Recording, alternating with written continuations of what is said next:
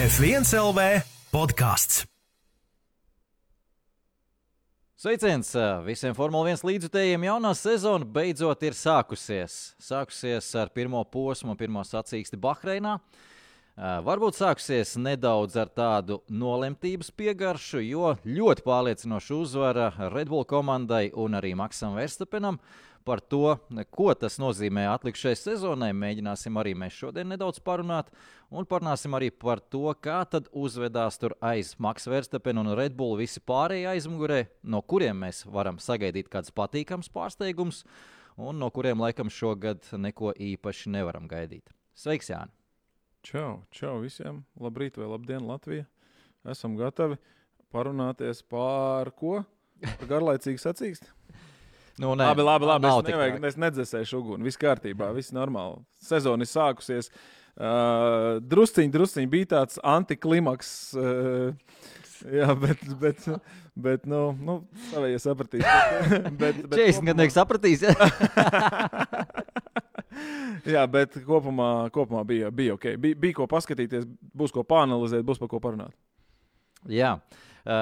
Ir arī daudz patīkams lietas, tā kā nav jau tik traki viss. Tā viena lielā patīkamā lieta, ka liela interese tomēr joprojām ir no līdzjutējiem. Man sūtīja arī bildes, ir kopīgs pasākums noticis. Tas bija forši, es skatījos bildes malači, jūs esat, ka jūs savācaties. Žēl, ka es netiku, bet uz kādu es noteikti gribētu aiziet. Lūk, es ielikšu arī bildi arī vienu atsūtītu kopbildi. Es saprotu, ka tur viss pat nav tie, kas ir palikuši pēc sacīks tur parunāt, tā kā tur esot bijuši arī vairāk krietni tie dalībnieki tajā visā pasākumā. Tāpat arī pat kinoteātrī jau skatās cilvēki Formula 1, kas ir tā jaunā tendence, kad kino kults, varētu teikt, pat sācies ir tāds, jo es zinu, ka tagad tiešraidē koncertus skatās kinoteātrī. Man meita iet uz Korejas pop grupām slavenajām, kuras uz Latviju mūžā nekad droši neatbrauks. Okay. Bet, kopā kinoteātrī var iet skatīties. Viss tā kā, un tagad Formula tāpat skatās tiešraidē. Iespaidīgi, tas ir kaut kas jauns. Jā. Tā kā jā, es domāju, ka nav nemaz tik slikta, ažiotāža ir liela par Formulu 1, un uzreiz jāsaka, es tādu gribu nedaudz, varbūt tā kā vecs cilvēks nedaudz izklausīšos, bet, ja tā godīgi mēs paskatāmies atpakaļ vēsturē Formulā 1, tad vismaz puse no sezonām ir bijušas tādas, kur ir viena labāka formula par citām, un tajā sēž labāks pilots par citiem.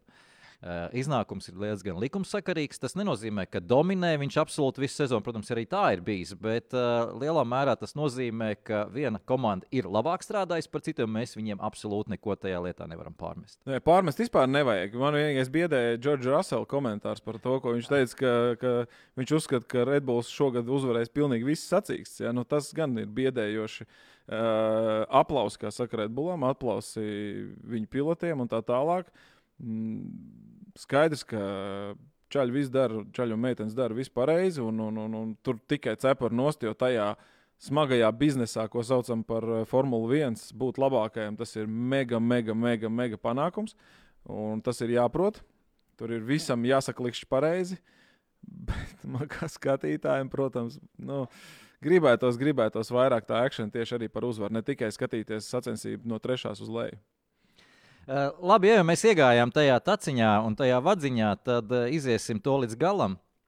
Proti parunāsim, kas tad padarīja tos Red Bull tik ļoti pārliecinoši ātrāks par pārējiem, un vai līdz ar to ir cerība, ka tā varētu tomēr nenotikt gluži visās trasēs, un varbūt mēģināsim arī apgāzt Džordža Rasela prognozi, jo ja tagad man būtu jādara, es tomēr diezgan pārliecinoši esmu gatavs sadarīt, ka nebūs Red Bullam viss uzvar šajā sezonā, bet es neesmu gatavs sadarīt, ka Mercedes izcīnīs kaut vienu uzvaru. Tas gan.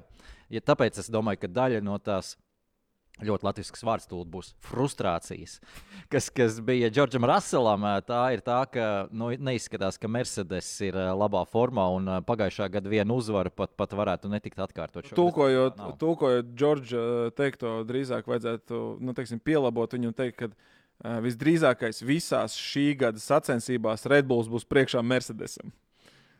Tas varētu būt precīzāks, varbūt komentārs tam. Jā, nu par Bahreinu uzreiz jāsaka tā, ka Bahreina ir ļoti, ļoti specifiska trase. Bija arī lielisks trašu salīdzinājums. Tas jau pirms pāris gadiem taisīts tieši attiecībā, kāds ir segums un kāda tiek izmantot materiāli gan makro, gan mikro līmenī. Un tās Bahreinas atrašanās vieta ir tiešām pašas skalas pašā malā. Gan mikro, gan makro līmenī tas akmentiņš, kas, kā izrādās, starp citu, ir Velsas klinšakmens, kas tiek izmantots šajā asfaltā, ir ļoti, ļoti abrazīvs, ļoti ass, un viņš nav mainīts turklāt jau kopš 2004. gada, kad šī trase tika uzbūvēta. Mācieties tie, kas asfaltu liek. Jā, bet viņam nav sniegs. Viņam nekā tur nav, viņam Jūr neiet pāri. Ideāli apstākļi, faktiski. Vienīgais tas, ka karstums liels, bet kopumā, jā. Mēs tā nedaudz... Sālīt ar nepabarīt, kā, jā. Jā, sālīt ar nepabarīt. Jā, bet tas nozīmē, ka tās trases prasības ir ļoti, ļoti īpatnējas un ļoti atšķiras tas, ko vajag no mašīnas kvalifikācijas režīmā un tas, kas vajadzīgs ir sacīkšu režīmā. Uz sacīksti un uz Grand Prix nedēļas nogali arī nedaudz pamainījās apstākļi. Bija pa vidu brīnumainā kārtā uzlīs lietus Bahreinā starp testiem un sacīksti nedēļas nogali un sapūsts arī ar vēju smiltis.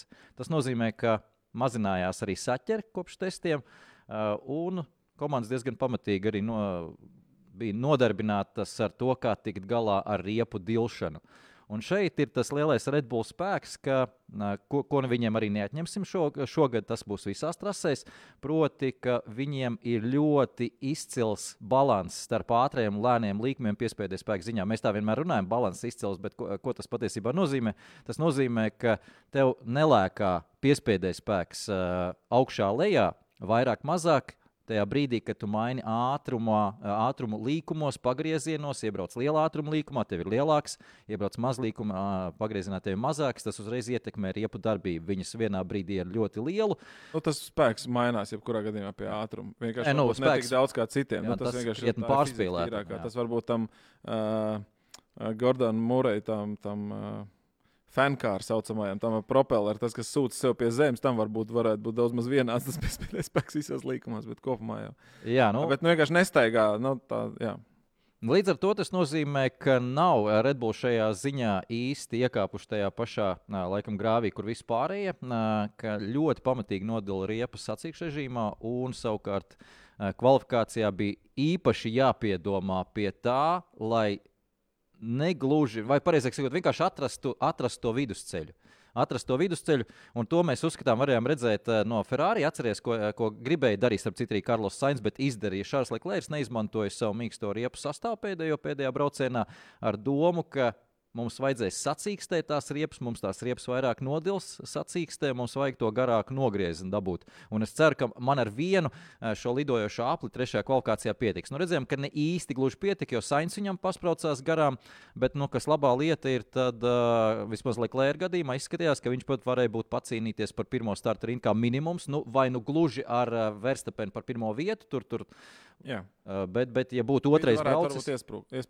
Par vidu noteikti varētu iesprāgties, bet varbūt pat ar Verstappenu, jo viņš ideālā trases momentā neveica savu apli, kad bija trase vislabākajā situācijā. Jā, es nezinu, ko tev piebilst. Es domāju, ka tas ir tāds pamats pirmais, uz ko ir jāskatās, ka nākamajās trasēs tā situācija, tā atšķirības starp kvalifikāciju un sacīksti nebūs drastiska. Un līdz ar to es domāju, ka ne jau Red Bull paliks lēnāki. Par to mēs nevaram sapņot, bet tā cerība ir, ka pārējiem citās trasēs, jo īpaši Ferrari par Mercedes mēs parunāsim atsevišķi, tur ir cita krīze, bet īpaši Ferrari gadījumā nebūs tik daudz ierobežojošie faktori. Jā, tas skaidrs, bet te man viena lieta, kas man ienāca galvā, un, protams, es varu kļūdīties, bet tomēr testu analītiķu secinājumiem ir vērts pievērst uzmanību, un to apstiprināja, man liekas, šī sacensība, jo mēs, protams, skatāmies pret konkrēto trasi, kurā arī notika testi, un bija analītiķi, kuri teica, ka Aston Martins sacīkšu režīmā ir otrā ātrākā formula, un patiesībā tā jau arī bija. Jo, ja mēs paskatāmies retrospektīvā, tad Alonso vinnēja tīri, nevis vinnēja, bet paņēma to šo trešo. Vinnēja. Jā, jo mēs tos pirmos divus neņemam vērā. Tīri uz ātrumu. Tas, ka viņam bija neveiksmīgs starts, viņam bija pat kontakts, pat 2 kontaktu beigās, un patiesībā visu viņš izdarīja trasē. tīri uz ātrumu un uz to, ka šī formula spēja šīs riepas saglabāt, un viņi var spiest no viņas ārā kaut kādu ātrumu. Tas ir tas, ko es ņemu pozitīvais tajā visā, ka viņi tiešām tā nebija tā mūsu tautā saucamā haļava, ja? Tev tur salien viss kaut kā, tur nezinu, kāds tur sadauzās, kāds tur vēl ko, jo pat ja Leclerc būtu palicis trasē, iespējams, ka pat Leclerc viņš būtu noķērs un apdzinis. Nu, tā kā tur tiešām bija tīrais sacīkšu ātrums Aston Martinam un Alonso, un arī patiesībā Strollam, zinot pēc viņa visu šis ierobežojums pēc traumas, bija ļoti, ļoti labs, un tā ir tā. Un tad, ja man jāsaka, kurai nākamā komanda, kas, tiešām, ja Red Bulls kaut kad nav tik tālu prom no visiem, var būt, es vairāk liktu pat uz Aston Martinu nekā uz Ferrari. Par Aston Martinu ir tā lieta, ka viņiem specifikas šajā ziņā ir ļoti līdzīgas īpašības kā Red Bullam, kas nav slikti, kas ir lieliski. Kas arī nav nekāds pārsteigums, zinot, ka viņiem ir, kā Horners teica, ir prieks skatīties, kā mūsu vecā formula ļoti labi brauc pa trasi lielā ātrumā. Jā, bet no viņu sniegumu arī ļoti tomēr Bahreinas trase uzsprišināja, un ir bišķiņa aizdomas, ka tomēr citās trasēs situācija tik labi nebūs, jo īpaši nākamā Džida, kas ir ārkārtīgi atšķirīga trase, pēc tam Melburna, kur parasti sākās sezona un par kuru neviens nekad negribēja nekādas prognozes izdarīt, jo Melburnas trase ir vēl kaut kas ļoti mistisks pēc visiem parametriem. Bet tad, kad mēs tās trīs būsim izgājuši, tad gan būs interesanti, tad būs kopā salikt to visu datubāzi un paskatīties. Otra lieta par Leclerc noķeršanu, tur izskatās, ka nebija iespēja īsti noķert Leclerc vairs vismaz pēc tās stadijas, bet kas ir tā labā ziņa? Leclercam sacīkste netika traucēta ar cīņu ar konkurentiem. Viņš varēja ideāli veidot savu stratēģiju, savu sacīkšu tempu ideāli veidot. Alonso tādas vaļas nebija. Viņš zaudēja startā pāris pozīcijas, nācās lausties, nācās pielāgoties, nācās presingot, līdz ar to viņš zaudēja arī savu apaļlaiku. Un, ja mēs paskatāmies tā tīri, ja būtu Alonso tīrs sacīkstes laiks, tātad bez traucēkļiem un Leclercam, tad ļoti tuvu Ferrari ātrumā gan būtu. Tas tur ir jāatzīst. Un tur patiesībā jau viss aiziet uz niansēm, un zinot Fernando Alonso, viņa apzīšanas spējas māku un vispārējo, tad jā, tikpat labi var teikt, ka tīrā cīņā varētu arī Leclerc pārspēt. Bet par Alonso runājot, es teiksim, man pat grūti atrast tādas epitetus un salīdzinājumus, tāpēc uztaisīju tādu konkursiņu. Un bišķiņ vēlāk mēs viņam arī pievērsīsimies, bet es esmu nenormālā sajūsmā par Fernando Alonso. Man ārkārtīgi patīk uz viņu skatīties. Viņš krita ap kaklu arī Lancam Strollam, un par Lance Strollu mēs noteikti arī parunāsim, bet šobrīd viss ir labi. Bet nevar aizmirst, ka tur noteikti arī atceries tomēr bišķiņ senākus laikus arī ar Ferrari, ar savulaik arī ar McLaren.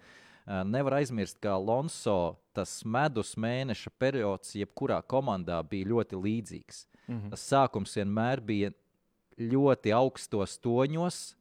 Tieši no paša Fernando Alonso viņš ir iegūs jaunu motivāciju. Viņš kā bērns, kurš ar jaunu rotaļlietu ir atnācis uz bērnu dārzu. Un viss ir labi. Un tad kaut kādā brīdī iestājas tomēr tas panīkums, ja, kur tu aizēji kaut kādā. Tas jau tikai tad, ja viņam sāks krist rezultāts uz leju, bet ja viņš tomēr turēsies turpat, un mēs zinām, ka faktiski ar otro ātrāko formulu viņš var izdarīt brīnums. Ja. Tā kā, es esmu ļoti priecīgs, ka tā ir noticis. Es ļoti ceru, ka mēs tiešām Alonso regulāri redzēsim kaut kur tur tajā spicajā galā, ja, un tas tikai padarīs visu daudz interesantāk nekā pagaidām tas viss iezīmējas, jo godīgi nebija jau tā, ka baigi interesantā tā sacīkst. Tāda nebija. Mēreni garlaicīgi manā acu skatījumā. Es to, ka tas bija pirmais posms. Es gan nepiekrītu.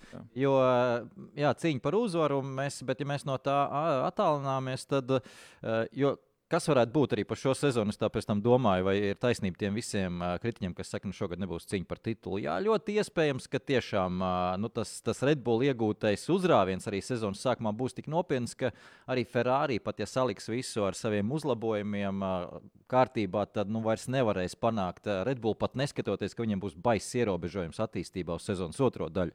Un viņiem būs ļoti liels, starp citu, jāizdara izšķiršanās kaut kādā brīdī par to, cik daudz no tā minimālā attīstības resursa likt jau 24. gada mašīnā.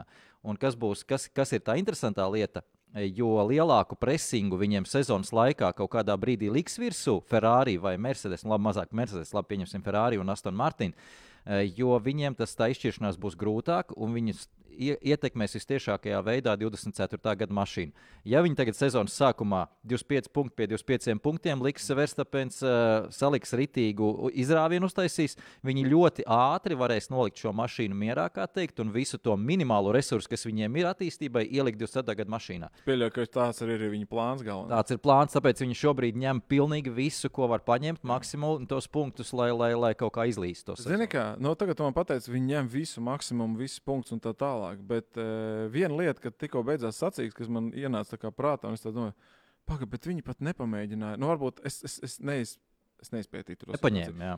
To vienu, to ātrā apļa punktu viņi pat neņēma. Apdoma tāda, ka labi, mēs viņus tāpat visus uztaisīsim. Kā, savāciet to punktu kāds, ja jums gribat, tur, nezinu, savāciet to tās pabirs, ja, kaut kādas, un beigās nevienam jau viņi netika. Ja, bet... Es domāju, tas ir tomēr riska menedžments, jo jāņem vērā, ka jebkurš liekas boksu apmeklējums ir risks. Skaidra lieta, bet pagājušajā gadā viņi gāja gandrīz vienmēr pēc tā. Nē, ja tu esi pirmā pozīcijā, un tev tas neizšķir titulu, tad tomēr tas ir lielāks risks, jo, ja tu esi, teiksim, 9. pozīcijā, ejai pēc ātrākā apļa. Pēres laikam bija pārāk tuvu, jā, viņš nevarēja. Tur viņš vairs nevarēja, jā. Bet Maks Verstapens te ir teorētiski varēja, bet es domāju, ka tas tomēr ir riska menedžments, un es ap citas laiku domāju, ka Gazlī paņems to ātrāko apli, bet beigās Žu viņam nozaga, jā. Tas arī interesanti, un man vispār tā īsti, es nebiju par ātrāko apli milzīgā sajūsmā, bet šis moments man patiesībā laikam pat personīgi patīk, es nezinu kā citiem, ka Žu paņēma to ātrāko apli, bet nevis ar domu, ka man viņš tiek. Es tāpat esmu ārpus punktiem, bet kā tev netiek. Respektīvi, reāli jau Alpīns šobrīd ar Alfa Romeo, es teiktu, ka ir konkurenti vismaz šajā stadijā, un vismaz noņem konkurentam to punktu. Tā kā tajā ziņā tas pat tāds labs knifiņš. Jā, un zinot to, ko tu tikko teici saistībā ar to abrazīvo trasi un vispārējo, tad mēs arī redzam, kāpēc ir tik šausmīgi milzīga atšķirība starp apļu laikiem, kas ir sacensībā un kas ir kvalifikācijā. Kvalifikācijā tā ir iepaja vajadzīgs viens aplis, un tad mēs redzam, ka tāds ātrs sacensība aplis, ja tu paskatīsies, cik bija ātrākais sacensība aplis, ko Žu uzlika, pēc viņš bija kaut kāds 5 vai 6 sekundes lēnāks nekā kvalifikācijas aplis. Jā. Pat tad. Jā, tā kā diemžēl, tā atšķirība ir milzīga. Jā, un tā milzīga atšķirība ir tieši tāpēc, ka ir jātaupa šīs riepas un lai izietu tik daudz to logu, cik ir paredzēts tās riepas lietot. Jā, mēs te ātri pārskatījām šādām tādām lietiņām. Man te salikts ir par ko jāparunā, un viena lieta, kas ir interesanta par Astonu Martinu, mēs jau parunājām nedaudz, bet pabeigsim varbūt viņiem. Tā interesantā lieta ir tā, ka viņi ar šo jauno versiju, protams, mēs varam smīkņāt, ka tā ir Red Bull versija. No otras puses, tā īsti tīri nokopēts jau tur nekas nav. Tas, ka tur ir cilvēki ar tām zināšanām, kas ir Red Bull, un pats galvenais ar to filozofiju aerodinamisko, jo šo es stāstīju arī par Red Bull situāciju. Tu nevari izdzēst no atmiņas to, ko tu esi iemācījies un kas tev ir ļoti labi sanācis. Tu iepriekšējā tehniskajā ciklā atceramies Red Bull, cik ļoti izcili strādāja ar šo aizmugurē pacelto pakaļu, šo sagāzumu leņķi, kur ļoti agresīvi. Viņi fantastiski ar to spēja manevrēt un viss kārtībā aerodinamiskajā ziņā tur tiešām izcilas lietas darīja. Un šobrīd īsti tas neiet pa spalvu ar jauniem noteikumiem, ņemot vērā, ka tieši zem grīdas ir tas piespiedies spēks, jo augstāk tu cel to grīdu, jo tev ir lielākas problēmas pa lielam.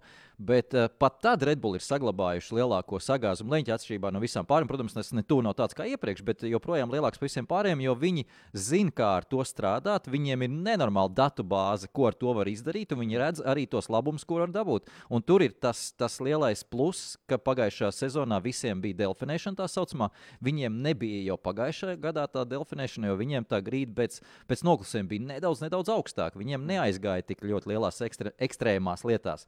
Un tagad, kad Formula 1 atceries pa 15 mm pacēlus ir grīda visiem augšā, tas vienkārši tik ļoti iet Red Bull virzienā. Jā. Viņi atkal jau ir labākās pozīcijās, jo viņi jau tur bija pagājuši gadu, viņiem nav no jauna kaut kas jāmaina, no jauna jāvāc dati un tā tālāk. Projām visiem pāriem jāpielāgojas, Red Bull tur jau ir jau. Jā.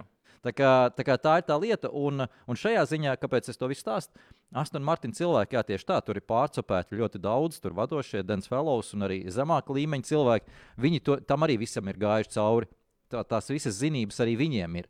Līdz ar to diezgan loģiski, ka viņi ar to visu nāk uz Aston Martin un ka to izmanto, bet te jau neko nevar pārmest, tur nekas nav nošmaukts vai nokupēts vai kā tālāk. Tās ir zināšanas. Jā. Daļa no spēlītes. Nu, kas tas bija Helmuts Marko, ka teica, ka viņš abrīno, cik laba atmiņa ar tiem, kas aizgājis. Aston Martin no viņiem. Jā, un tā otrā lieta par Aston Martinu ir tā, ka šis modelis ir faktiski pagājušā gada sezonas otrajā daļā palaists. Atceramies, sākums bija ļoti pamatīgs vanskars, tas sākotnējs modelis, un līdz ar to šis modelis ir pašā savā attīstības sākuma stadijā.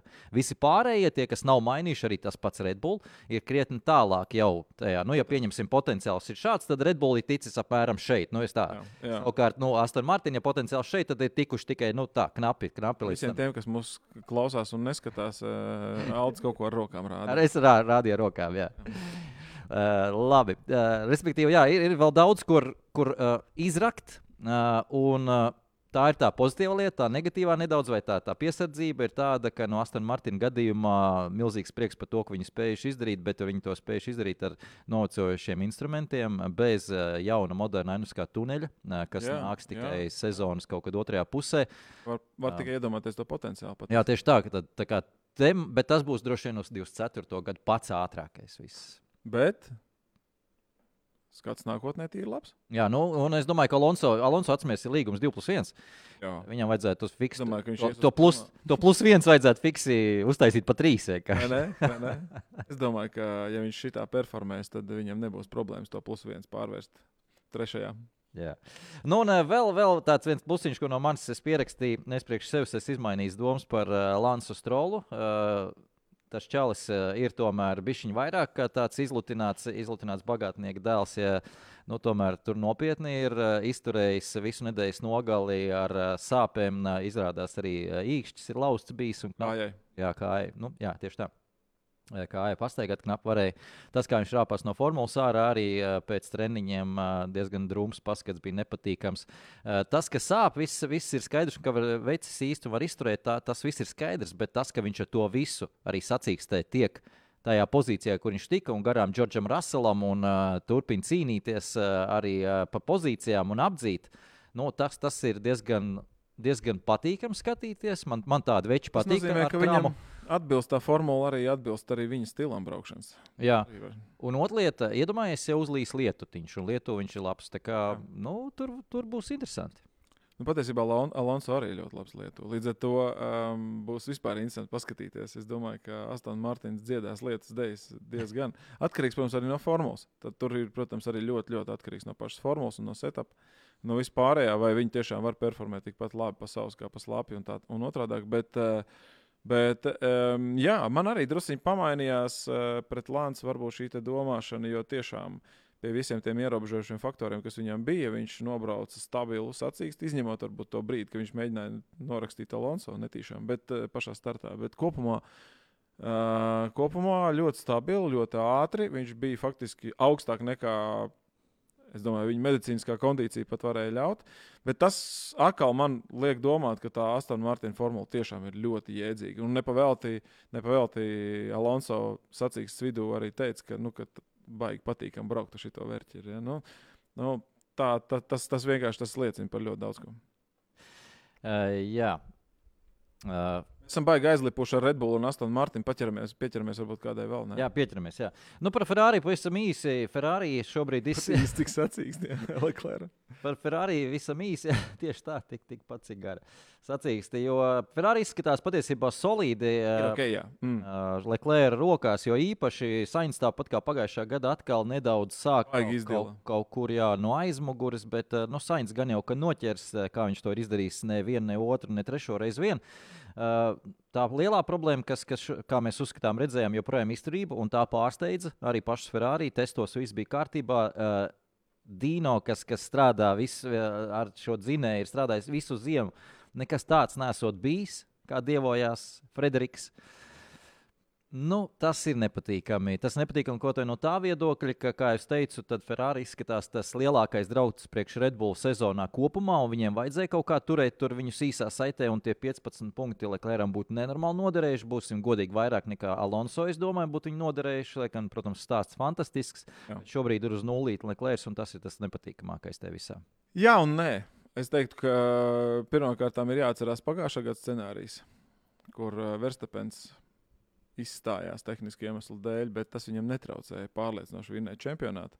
Tā kā nevajag norakstīt šo lietu. Un otra Ja tev ir ātrākā mašīna, tad tu tas gan taisnība, bet tad man ir tās konspirācijas, bet kā viņš tur saucās. Bet man patīk pavērot, kā šogad, ja līdz šim es teicu, ka ir mums viena lieta, kas mums jāpārbauda, un tā bija tā runa par to, ka savu laiku Šumahers, kad bija izcīnījis savu 7. titulu, atnāca tāds jaunais čalīts, ko vārdā Fernando Alonso pārtrauc viņa čempionu gaitas un paņēma 2 čempionu titulus pēc kārtas, un pēc tam vairs nepaņēma nevienu kaut kādu zināmu laiku.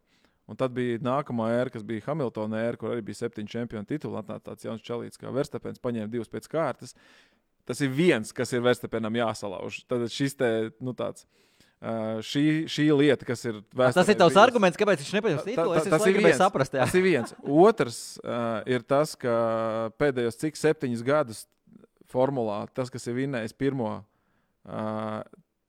posmu, nekad nav paņēmis čempionu titulu. Tad atkal Rosbergs, man liekas, Rosbergs bija pēdējais. 7 gadus kaut kāds, es skatījos, bija pēdējos 7 gadus bija tas, ka visi, kas vinnēja, un pagājušajā gadā tas bija Leclerc, un mēs zinām, kā beidzās viņa sezona. Un tad viņi ir jau 2 lietas, kas ir Verstapenam jāsalauž, lai jau viņam sanāk. Man nekas nav pret to, lai dragā čaus, bet ir ļoti interesanti pavērot līdzi, vai vēsture atkārtosies, vai būs kaut kāda sakarība šajā lietā, vai tomēr ne. Nu, tu nedaudz kā Valdis jau tagad runā. Kāpēc ne? Vēl horoskopus nolast. Jāatrod kaut kā šīs interesantās lietas, jo savādāk vienkārši jāsaka tā, ka ir pilnīgi neinteresanti skatīties par pirmo vietu. Vispārējais ir ļoti interesanti, bet par pirmo vietu nav interesanti vispār. Jo šeit es teiktu, vai tāds jautājums man tev būs tāds āķīgs, ne āķīgs, bet ķecerīgs drīzāk. Kur tad ir Peres? Kas viņam tāpat mašīna, kas Verstapenam? Kāpēc viņš necīnās ar Verstapenu? Es domāju, ka te nav pat vietas diskusijām par to, kurš ir ātrāks pilots starp Verstapenu un Peres. Peres ir tur, kur viņam jābūt. Tur viņš arī bija. Tā arī ir. Kā vienmēr palaid startā pārējos garām. Jā. Labi. Ja mums ir vairāk interesanti jautājumi, noteikti pievērsīsimies daļai no tiem noteikti. Pavisam ātri, tātad par Mercedes, par Ferrari mēs ļoti ātri izrunājām par Mercedes. Situācija, diemžēl, ja par kādu es esmu pesimistiski noskaņots, tas ir par Mercedes šobrīd. Jā, tas ir bēdīgi. Jo tie komentāri, kas šobrīd ir no Toto Wolfa, tas ir diezgan traki. Ļoti labi varēja izsekot nedēļas nogales gaitā, arī pirms nedēļas nogales gaitā un pēc sacīkstes, kādi šie komentāri un kā viņi ir mainījušies.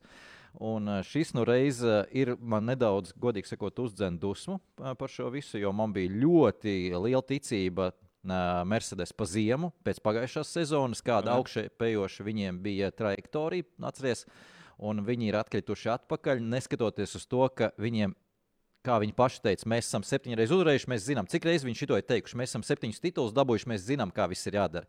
To ir teicis gan Russells, gan Toto Wolffs, gan Hamiltons, visi šito ir teikuši. Un jūs esat, izgāzušies kā veca sēta, 2. gadu pēc kārtas. Un šeit man gribās uzreiz vilkt paralēlis, draugi mīļie, tajā brīdī, kad bija atļauts darīt visu ar naudu, un nauda nebija problēma. Jūs varējāt visu sist pušu, un šobrīd nauda ir problēma. Un jūs nevarat vienkārši iemest tagad tajā problēmā iekšā naudas maisus un redzat, ka jūs netiekat ārā. Tā kā varbūt tomēr tajā ideālajā Mercedes, kā teikt, menedžmenta sistēmā, kas likās ideāla no visām pozīcijām, kādu tur kultūru izstrādātu un iedvesmošana un vispārējais motivācija, ir viena tāda sīka problēma, kas tagad ir izlīdusi ārā, un tā ir tā, ka tur vairs nav iespēja izmantot tos lielos resursus un līdzekļus, ko varēja izmantot iepriekš. Tā kā varbūt mazās komandas nemaz nevar tā copy-paste paņemt no viņiem to visu sistēmu, jo nav jau pamatā viņiem tāda līdzekļu. Tā kā man tas nedaudz baida.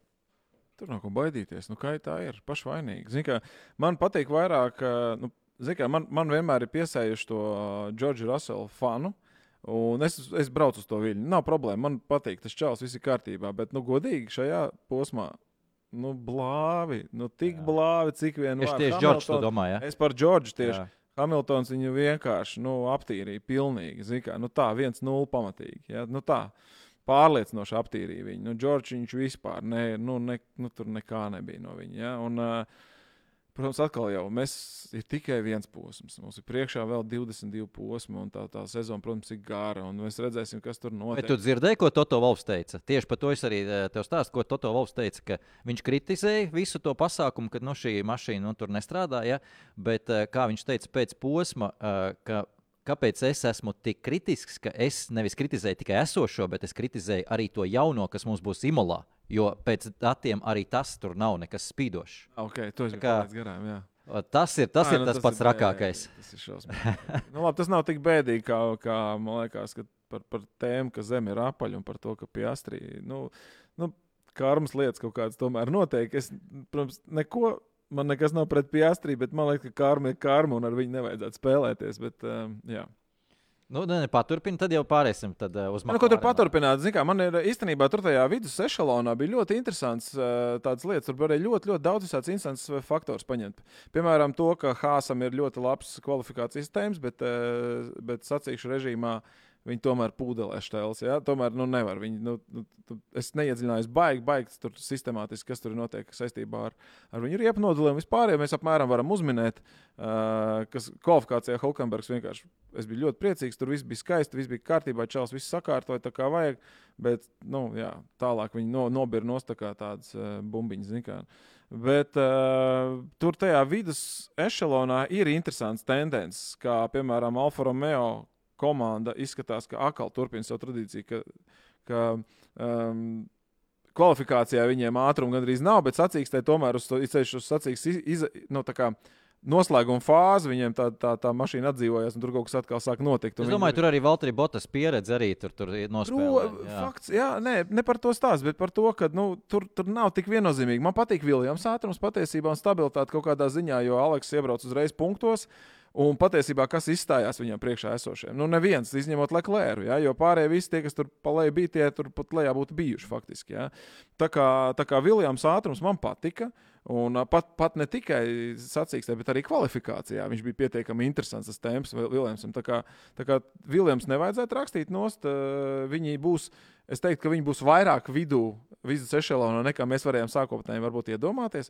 Atkal jau jāskatās, protams, kā jau tu teici, ir dažādas trases, un katrai formulai viņi var piespiest. Un sezonas attīstība. Skaidrs ir tas, ka divas vissūdīgākās komandas, acīm redzam, vissliktākā noteikti izskatās, ka ir McLarens, jebkurā gadījumā, ja viņiem tā formula ir jēla un tīzla, un vēl viņiem ik pa laikam, pirmkārtām, nezinu, tur uzkarās stūri vienam, un tad tur jāpild hidraulika, braucot vēl otram, vēl kaut kas, un tad viņi ir visu sagāzuši tur greizi, cik vien var, vienkārši miskast pilnīgākā tā formula, līdz ar to es šobrīd pēc šī posma teikt, ka, tikai piloti var uztaisīt kaut kādu brīnumu, un tie piloti tomēr ir spējīgi, un Norris to ir pierādījis vairākas reizes, bet patiesībā McLarens ir vienkārši baigais draņķis šogad, un es domāju, ka viss sliktākā komanda, kas būs. Savukārt tālāk, kas ir, tad jāskatās. Es gribu pastīties vēl dažas posmas. Es ļoti ceru, ka tomēr Haas spēja būt augstāk, bet kopumā pagaidām tas vidus ešalons, viņš, respektīvi, īsumā ir tā. Ir Red Bulls, ir Alfa Romeo, ir Aston Martins un Ferrari, un tad ir vispārējie patiesībā, jo es Mercedes nevaru pievienot tur tam augšā galam. Viņi būs varbūt ātrāki par to visu, bet viņi ir kaut kur tur, un tad pašās beigās ir McLarens. Tas ir tāda hierarhija, ko es redzu.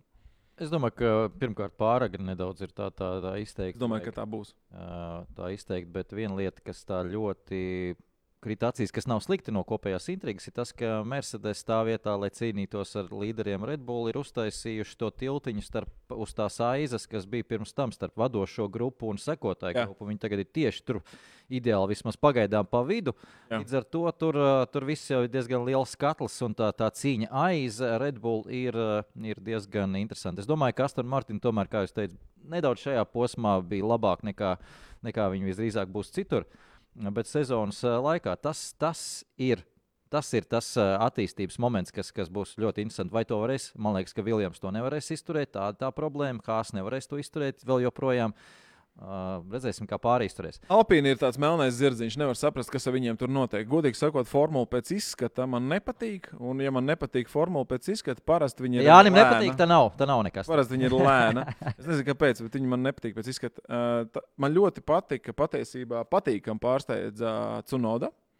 Izskatās, ka čels tomēr ir saņēmies, jo mēs zinām, ka Niks de Vries ir diezgan ātrs čels, un viņš var ielikt un braukt. Ja, bet Tsunoda tomēr bija ātrāks. Un turpat faktiski punktos gandrīz jau iebrauca.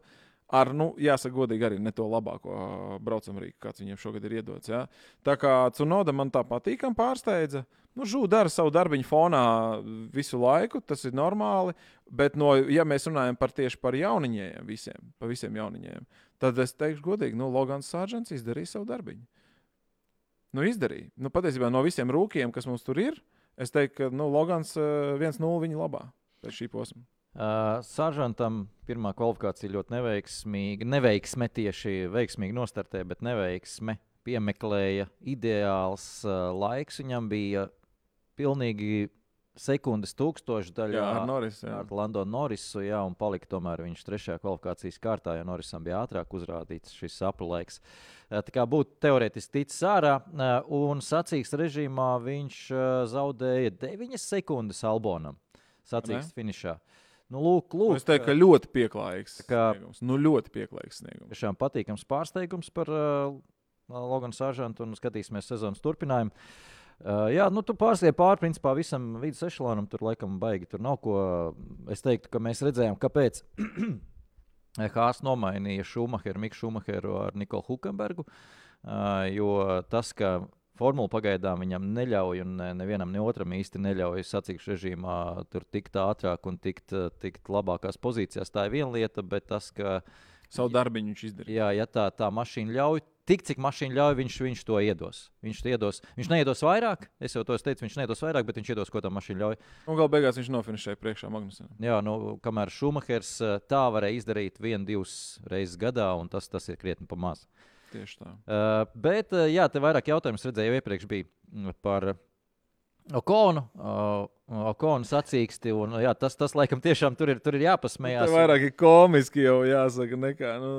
Savākt tā, ka beigās bija tie 3 pārkāpumi. Pirmais tātad par nepareizu nostāšanos vietā. Tur, protams, nedaudz. Tur diskutabli, jā? Tur izskatījās, ka... Diskutabli nebija, bet maz tas pārkāpums bija ļoti, ļoti niecīgs. Liekas, ka tad viņi palicās uz priekšu, ka viņš ielika tajā pirmajā ātrumā. Tas ir bijis iepriekš, es ļoti atceros. Noteikumi, skaidra lieta. Bet tas tieši tas, ka ielec un ka ieliek un ka viņi pakustās. Bet viņi to zina.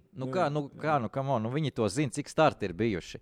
Un tas ir bijis iepriekš. Šitāds sots ir, es atceros ļoti labi, ir kaut kāds, nezinu, gads. Botasam tāds arī bija. Arī ir bijis, ka ielec robā un viņš pāriet pāri. Tā kā to viņš zina, un tas ir skaidrs. Otra lieta, komanda, ja ir 5 sekundžu sots, tad ir 5 sekundžu sots, nevis 4,6 sekundžu sots. Nomaina spārnu, vai ko viņi tur metās uzreiz mainīt. Un tad vēl sapsihojās, pats norāvās no ķēdes Okons un vēl ātrumu pārsniedz boks celiņā, un es teiktu, labāk izstājies, vienkārši met mierā. Šitas nav tava diena. Es domāju, met mieru, saglabā savu dzinēju, resursu formulē. Met mieru, tur nav nekā. Vienīgais iemesls, kāpēc viņam vajadzēja turpināt braukt, ir varbūt vākt datus un treniņu režīmā jau braukt. Kā Norris arī teica, viņš saka, normāli pitstops patrenējām. Ja? Piloti it kā neredz arī uz tā starta pozīcijā, ka viņi brauc, viņi īsti neredz tās. Viņi vairs neredz tās līnijas pašas, un izskatījās, ka viņš nedaudz ir piebraucis tur sāniski tajā vietā un neprecīzi to visu uz robežas, bet no otras puses, ja pārējie 19 var trāpīt, jātrāpīt jau arī tomēr. Tur nav atruna. Tas pārāk rēti notiek. Viņš teica, ka mēs tā mūžam esam darījuši arī mazākajās formulās vienmēr, un kāpēc te pēkšņi sāk sodīt. Bet uz tā visa fona Piers Gasly no pēdējās starta pozīcijas līdz 9. vietai bija ātrākais aplis ilgu laiku, beigās gan nepaņēma, bet es domāju, ka nostrādāja perfekti. Ļoti labi. Bet šeit es teiktu, ir liels akmens tomēr Alpīna dārziņā par to, kā sūdzējās, kāds bija komentārs no Piera Gasly par to visu situāciju. Ka mēs nevienu brīdi testos, un atceries tā arī bija, nevienu brīdi testos neizmēģinājām, kā formula uzvedās pilnīgi ar mazu degvielu, tātad gandrīz sausu bāku, un ar ar pašām mīkstākajām riepām. Un ka viņam tas ir bijis liels pārsteigums kvalifikācijā, kā viņi uzvedās, un ka viņš viss ir kārtībā, ka viņš pieradīs un viņš adaptēsies, bet tas, ka viņš nav to izmēģinājis, tāpēc arī tā pēdējā vieta, viņš ir tik ļoti nervos, tā mašīna viņa prāt bijusi, tāpēc izslīdējis ārpus trases, un tas laiks ir arī anulēts. Un šo neizmēģināja, viņi tik ļoti pārliecināti un pašpārliecināti bija, ka viss kārtībā, mums tur viss būs labi, atceries, viņi bija labi laikos tur pašā lejā, jo viņi nepaprovēja to. Nu, labi, jau Konam varbūt tas nav vajadzīgs, tiešām es pieļauju, jā. Bet Gazlī, kurš pirmo reizi tajā mašīnā iesēdēs, viņam laikam tomēr to vajadzēja. Jā, galu beigās tomēr arī tās ir citas formulas. Arī Okonam patiesībā tas bija jāpamēģina, jo tās ir citas formulas. Tas ir tā kā, es drīzāk viņus saucu par prototipiem. Tā nav sērija veida kaut kāda mašīnīta, vai tas nav kaut kāds attīstība kaut ko katru gadu. Faktiski tas ir prototips, tas ir jauns vērts, ar ko jābrauc. Jā, vēl pirms pašās beigās paskatīsimies, kas tad ir tie lielākie uzvarētāji un lielākie zaudētāji šajā posmā. Mēs jau apmēram salikām punktus uz i, bet vēl aplūkosim to visu. Neliela jautrības pauzīte, kā es teicu, es ieliku pabeidziet teikumu. Teikums bija šāds sākums teikumam. Alonso ir kā, un es uzreiz nominēju uzvarētāju, tas ir Jānis Vanks. Alonso ir kā mītis, jeb kā mītis. Jā. Paskaidro. Ko tur paskaidrot vienkārši? Es domāju, kāds vārds sākās uz kā. Ar kā un Ālis. un es domāju, viss kaut kas varētu būt, pirmais ienāca prātā, tās bija kāmītes. Es domāju, labi, ja tu gribi, lai es paturpināju.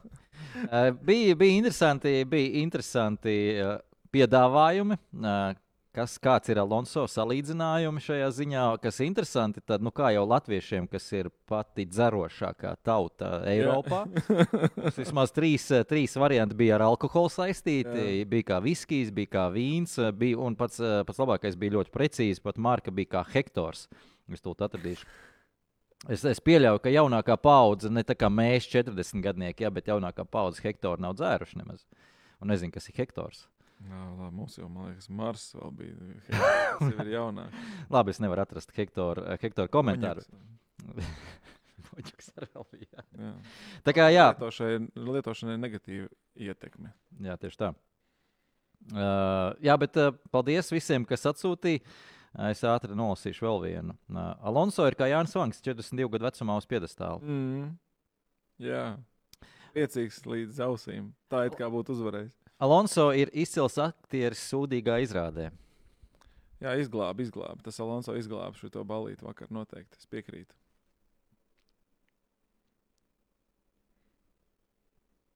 Neveikla klusuma pauze. Nē, es vienkārši meklēju to labo, bet laikam tas labais nav. Alonso ir kā vienīgā palikusī neizmirstošā dinozaura suga. Jā. Nav tik traki. Nav tik traki patiesībā. Man patīk arī, ka pēc sacīkstes Hamiltons atnāca un apsveica Alonso. Viņiem bija tāda apusē diezgan tāda pozitīva. Tu zini, kā reizēm ir saspīlēts kaut kas, bet te reāli vecie buki tur viens otru apsveic. Pateic, īstenībā baigi forši bija un tā. Man patīk tas moments bija ļoti patīkams patiesībā.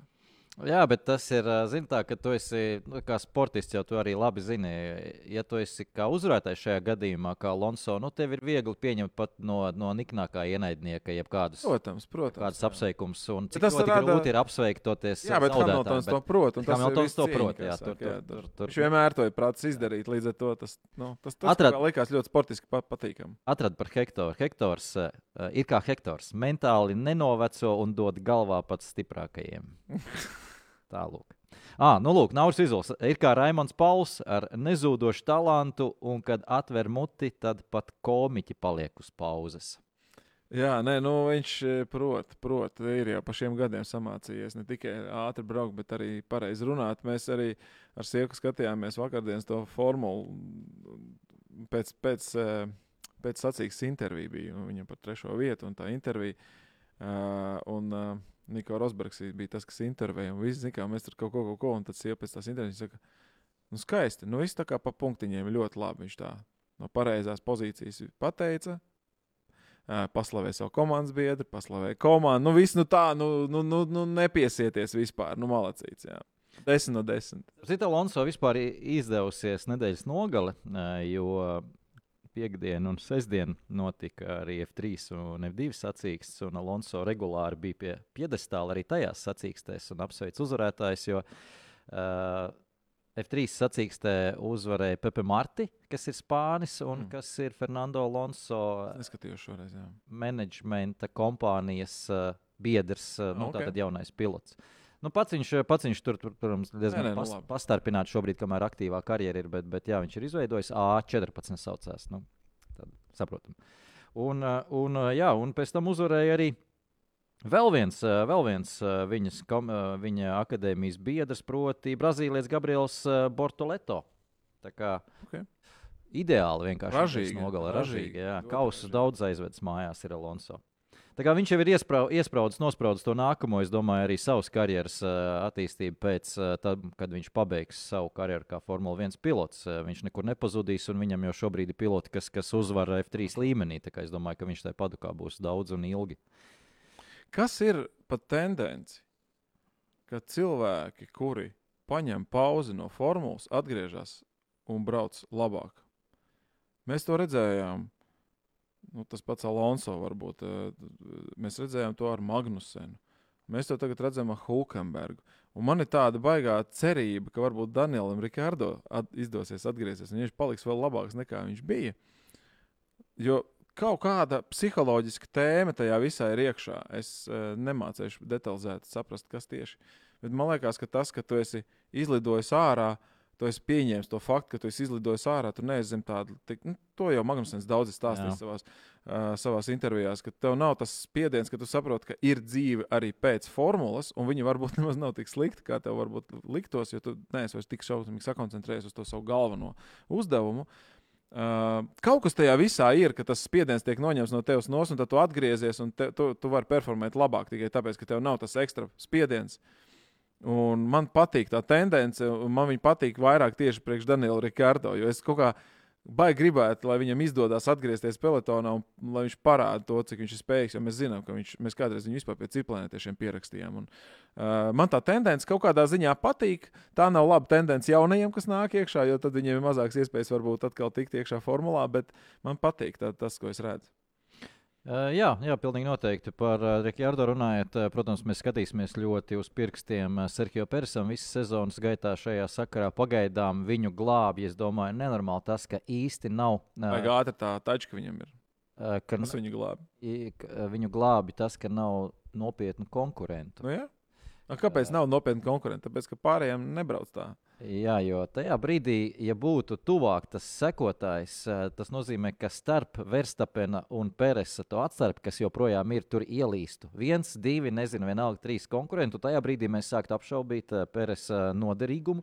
Šobrīd neviens neapšaubīs, jo neviens tajā starpā neielien iekšā nekur. Līdz ar to arī Danielam Rikardo, tas arguments, kāpēc viņu vajadzētu iesēdināt tagad Peres vietā, īsti jau tur nav. Peres jau savu darbiņu izdara. Jā. Un vēl tā otrā problēma ir tāda, ko jau mēs iesākām runāt par Red Bull raidījuma sākumā.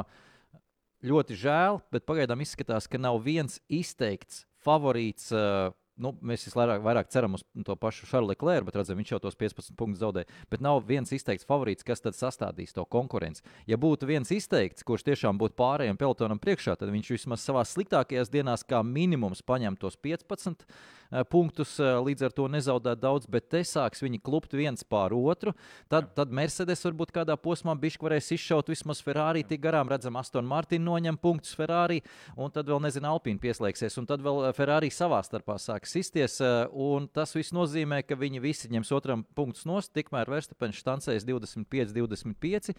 Un tā visa rezultātā, kā jau mēs runājam, sezonas vidū viņam būs tāds pārsvars, ka varēs mierīgi uz nākamo gadu sāks koncentrēties. Tas baida.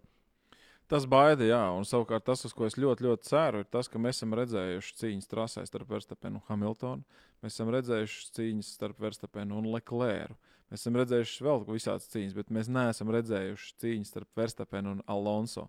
Un tagad ir jāsaprot tā lieta, ja, ka mēs vakar redzējām, kā Alonso prot apdzīt, kas ir viņa tas sacīkšu, tas dzinuls un kā viņš spēja to visu sakārtot un cik ļoti labi viņš māk cīnīties trasē. Un es ārkārtīgi, es visiem novēlu sagaidīt šogad vismaz, un es ceru, ka pēc iespējas vairāk iespējas redzēt, kur tīrā cīņā ar līdzīgu ātruma tehniku vai kaut kādiem pie nosacījumiem kaut kādiem. Mēs redzam, kā Verstapens cīnās ar Alonso. Es gribētu šito redzēt, tāpēc, ka, ja Verstapenam, mēs redzējām, ka Verstapens tika galā ar Hamiltonu, viņam bija cita attieksme pret Leclerc, tā, ka viņi cīnījās savā starpā, un varēja pilnīgi redzēt, ka tā uzvedība trasē pilnīgi cita, tā dinamika starp viņu un Leclerc nekā bija starp viņu un Hamiltonu. Es ļoti gribētu redzēt, kā vecās skolas pārstāvs varētu ar to jauniekli arī pacīnīties un paskatīties, kas notiks tad. Jo man liekas, ka tā varētu būt visinteresantākā lieta, ko šogad redzēt, un es ļoti ceru, ka mēs to sagaidīsim. Jā, patiesībā, man liekas, ka nebija tāds pilots un komandas pārstāvis visā padokā, kurš nebūtu savā mērā sajūsmā par Aston Martinu un Fernando Alonso šo izrāvienu jau sākot no piekdienas. Kad viss par to sāk runāt, pat Maks Verstapens arī par to runājot, teica, ka tas ir ļoti forši un interesanti, ka viņam prieks redzēt, kad ir kāda komanda, kas tagad ielec tur. Un skaidrs, kā jūs teicat, uzvarētājiem vienmēr viegli, pārējos ir zaudētājus slavēt ir viegli no uzvarētāju pozīcijām. Bet tajā brīdī, kad Alonso tiešām tiks iekrampēsies tam pašam Verstapenam, pieņemsim kādā posmā tur tajā piedurknē, tad redzēsim, kā tur ies vaļā un vai nepaņems bišķiņi arī ar gaļu. To visu pasākumu, Fernando Alonso. To es arī gribu redzēt viennozīmīgi. Man patīk, ja mēs paturpinām drusciņu, vajag paslavēt to Alonso. Mēs esam maz par viņu runājuši pagājušajā gadā. Bet man patīk tā, es godīgi sakot, nevaru izskaidrot to tēmu. Tad pirmā sajiešana trasē Alonso Hamiltons. Alonso mēģina Hamiltonu apdzīt, un viņš ir tā kā jau gandrīz garām, un tā vienā brīdī tā kā paroja malā, un tā kā Hamiltonu palaiž. Tur nebija kontakta. Tur izskatījās, ka ir kontakts, viņš tik strauji parāva, bet īstenībā tur kontakts nebija. Un te ir tas jautājums, vai tas ir, es to vairāk traktēju pēc tā, ka Alonso tomēr ir pietiekami piesardzīgs, jo viņam bija ļoti svarīgi tomēr nofinišēt pēc iespējas augstāk. Alonso to izskaidroja beigās. Jā, es nedzirdēju. Okay, bet pirms tu pasaki to, bildi man uz to jautājumu, jo es tiešām neredzēju. Tā kā tu domā. Bet man vairāk izklausījās, ka no malas forši izskatījās, ka apmēram, es vienreiz tev ticis garām, tagad es tev vēlreiz palaišu un vēlreiz tev apdzīšu. Tas man patīk, tas ir forši. Alonso teica, šeit es domāju, ka viņš arī neliekuļo, bet tas tāds arī ieknābiens Mercedesam. Alonso teica, ka viņš bija ļoti pārsteigts par to, ka viņa formula uzvedās un tur līkumā atšķirībā no Mercedes.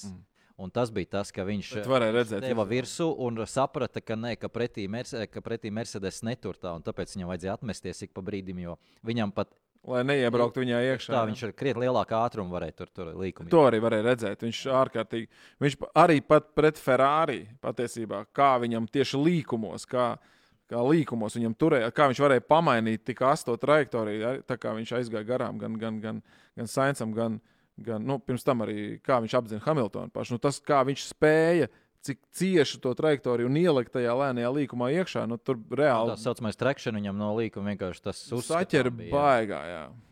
Tā kā, protams, patīkami arī dzirdēt Fernando Alonso radio sarunas, to viņa enerģiju, kas nāk no tā visā ārā, ka viņš jūt, ka tā mašīna strādā. Un otra lieta, noteikti arī pamanījāt, ka tajā brīdī, kad bija skaidrs, kas ir Alonso pretinieki, viņš viņus tā kā iezīmēja tagad uz priekšu, es redzu tas priekšā un tas.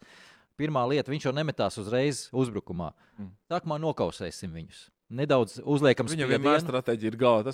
Uzliekam spiedienu, lai viņi bišķiņ kāpina tempu, lai viņi bišķiņ nodeldē riepas, un tad es veikšu apdzīšanu. Jo kur tā problēma nedaudz Aston Martin, viņiem nav taisnes ātruma. Taisnes ātrumā viņi bija viena no lēnākajiem. Līdz ar to tās tradicionālās apdzīšanas vietas, kas ir 1. līkums, 4. līkums pēc DRS zonām, viņam īsti nestrādā. Viņš varēja pietuvoties ar to, garām viņš netika. Līdz ar to viņam vajadzēja, lai tam pretiniekam nedaudz švakāk tās riepas tur, par ko mēs nu pat runājam.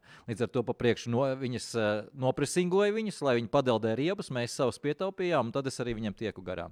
Tā ir tā domāšana. Jā, viennozīmīgi. Mēs esam jau daudz redzējuši šādas lietas no Alonso. Man vislabāk patīk, ka viņam ir viens tāds maksimālais fans viņa paša komandā, tāds čels ar rudiem matiem. Viņa vārds ir Mets. Viņš arī bija vienā klipā, kur viņš stāstīja, kā viņš taisa to Alonso krēslu, tā kā to formu, to visu tur šitās lietas.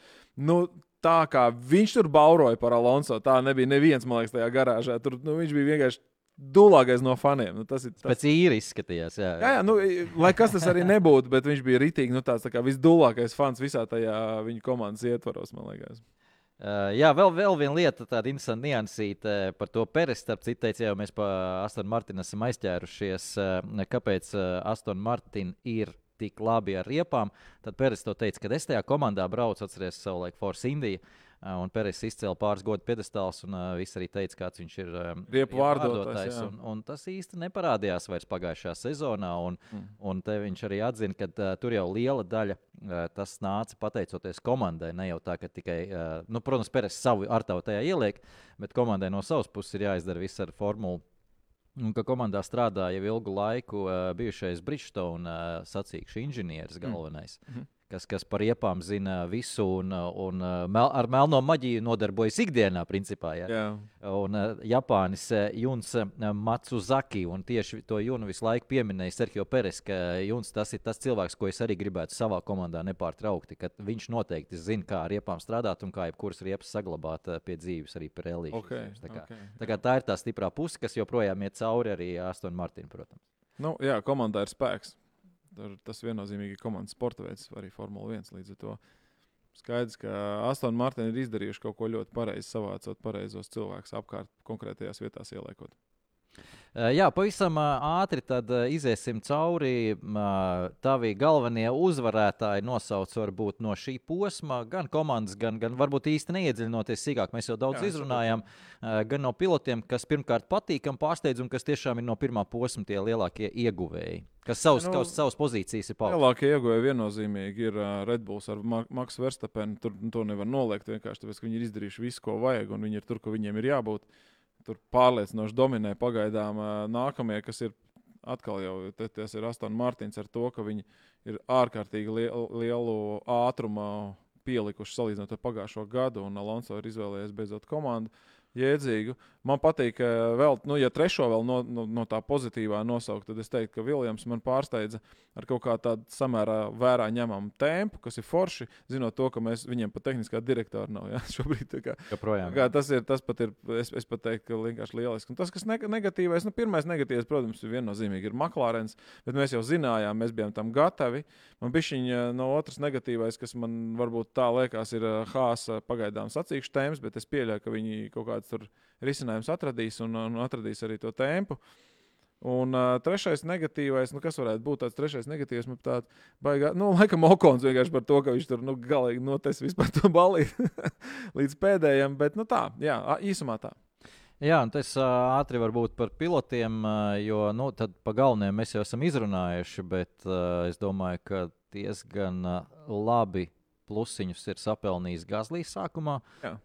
Tomēr ieliekot tiešām labu pamatu sezonai un nedaudz ieknābjot arī Okonam. Tas ir daudz apdziedāts, bet tas būs interesants sezonas gaitā. Viņam jau ir punkti. Tur, jā, tieši tā, viņi abi divi tur viens otram neatstās neko uz galda. No pozitīvā pilnīgi noteikti Logan Sargent mēs pieminējām.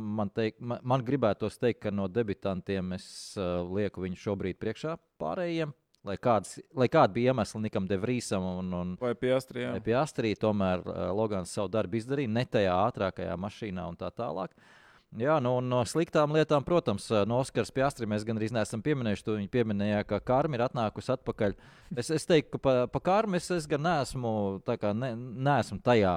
Pēc Drive to Survive tāda vien liekas, ka Alpīna, tur, jā. Jo īsti, kāpēc viņam, Nē, tas skaidrs. Jā, jo ja Alpīna nav sakārtojuši līguma saistības, tad Alpīna ir vai juristi vai vienalga, kas tur ir vainīgs. Jā, tāds ir tas biznes tieši tā. Ja tu esi piraņu klubā, tad jāspēlē kā piraņai. Tā kā, bet viņam būs smagi. No otras puses, ko es teicu arī iepriekš, varbūt tāpat ir labāk nekā, ja McLaren būtu baisi ātri. Landon Norris ņemtu godu piedestāls un vēl nesko. Un Oskars Piastri tikai mocītos pa top 10 beigām. Tagad, līdz ar to viņš varēs tā bez liekas uzmanības lēnām ieiet tajā ritmā, kamēr formula ir pašvaka cīnīties pa aizmuguri un tā tālāk. Un redzēja, ko starp citu Landon Norris izdarīja pat ar to miskasti, spēja kvalifikācijā lieliski nostartēt. Tā kā tas, man liekas, bija nedaudz no maģijas arī, no Lando Norris maģijas. Tā kā, bet smaga sezona. Es redzēju komentāru, tūlīt arī beigsim, es redzēju komentāru, ka vajag kā tas ir funding uztaisīt, lai līdzutēji savāc naudu lai sametās priekš Lando Norrisa psihologa. Skaidrs, jā. Kad mums nākamais posms jau šajā vai nākamajā? Mums ir 2 nedēļas, tātad nedēļas starpā, un tad mums ir Džida. Ļoti atšķirīga trase. Tas priecē līdz ar to, kā jau mēs te runājām sākumā, lai mēs tādas pozitīvas nedaudz nots pabeigtu, tādas tāliošas secinājumus izdarīsim laikam pēc 3. posma, pēc Austrālijas, kur mēs būsim tiešām 3 ļoti atšķirīgas trases redzējuši. Ja visur šādi dominēs Red Bull, tad ir dimbā. Es domāju, ka tik traki nebūs tomēr, bet galvenais, lai sakārto arī tie sekotāji nedaudz savu izturību, jo īpaši Ferrari, ja Ferrari gluži paši nepaliks trases malā, tad gan jau, ka tomēr kaut kāda konkurence sastādīs. Atcerieties, ka pagājušajā gada sezonas sākumā Red Bulls izstājās ar abām formulām, un Ferrari tiešām pirmajā pusgadā bija ātrākā formula. Viņi paši visu noraka. Tad skaidrs, ka Red Bulls tādas kļūdas visdrīzākais nepieļaujas, bet tomēr tas nenozīmē, ka viņi nodominēs pilnīgi visu sezonu. Es domāju, ka mēs vēl redzēsim interesants posms. Ar šo novēlējumu no Jāņa arī beidzam. Paldies, ka skatījāties. Redzēju, bija daudz līdzjutēju sekotāji. Tā kā lieliski sezona sākusies ir, lai nu kā viņa sākusies pēc 2 nedēļām, mēs būsim atpakaļ šajā pašā vietā un šajā pašā laikā un skatīsimies, kas jau noticis būs Saudārābijas lielās balsīs. Tā, tiekamies. Atā.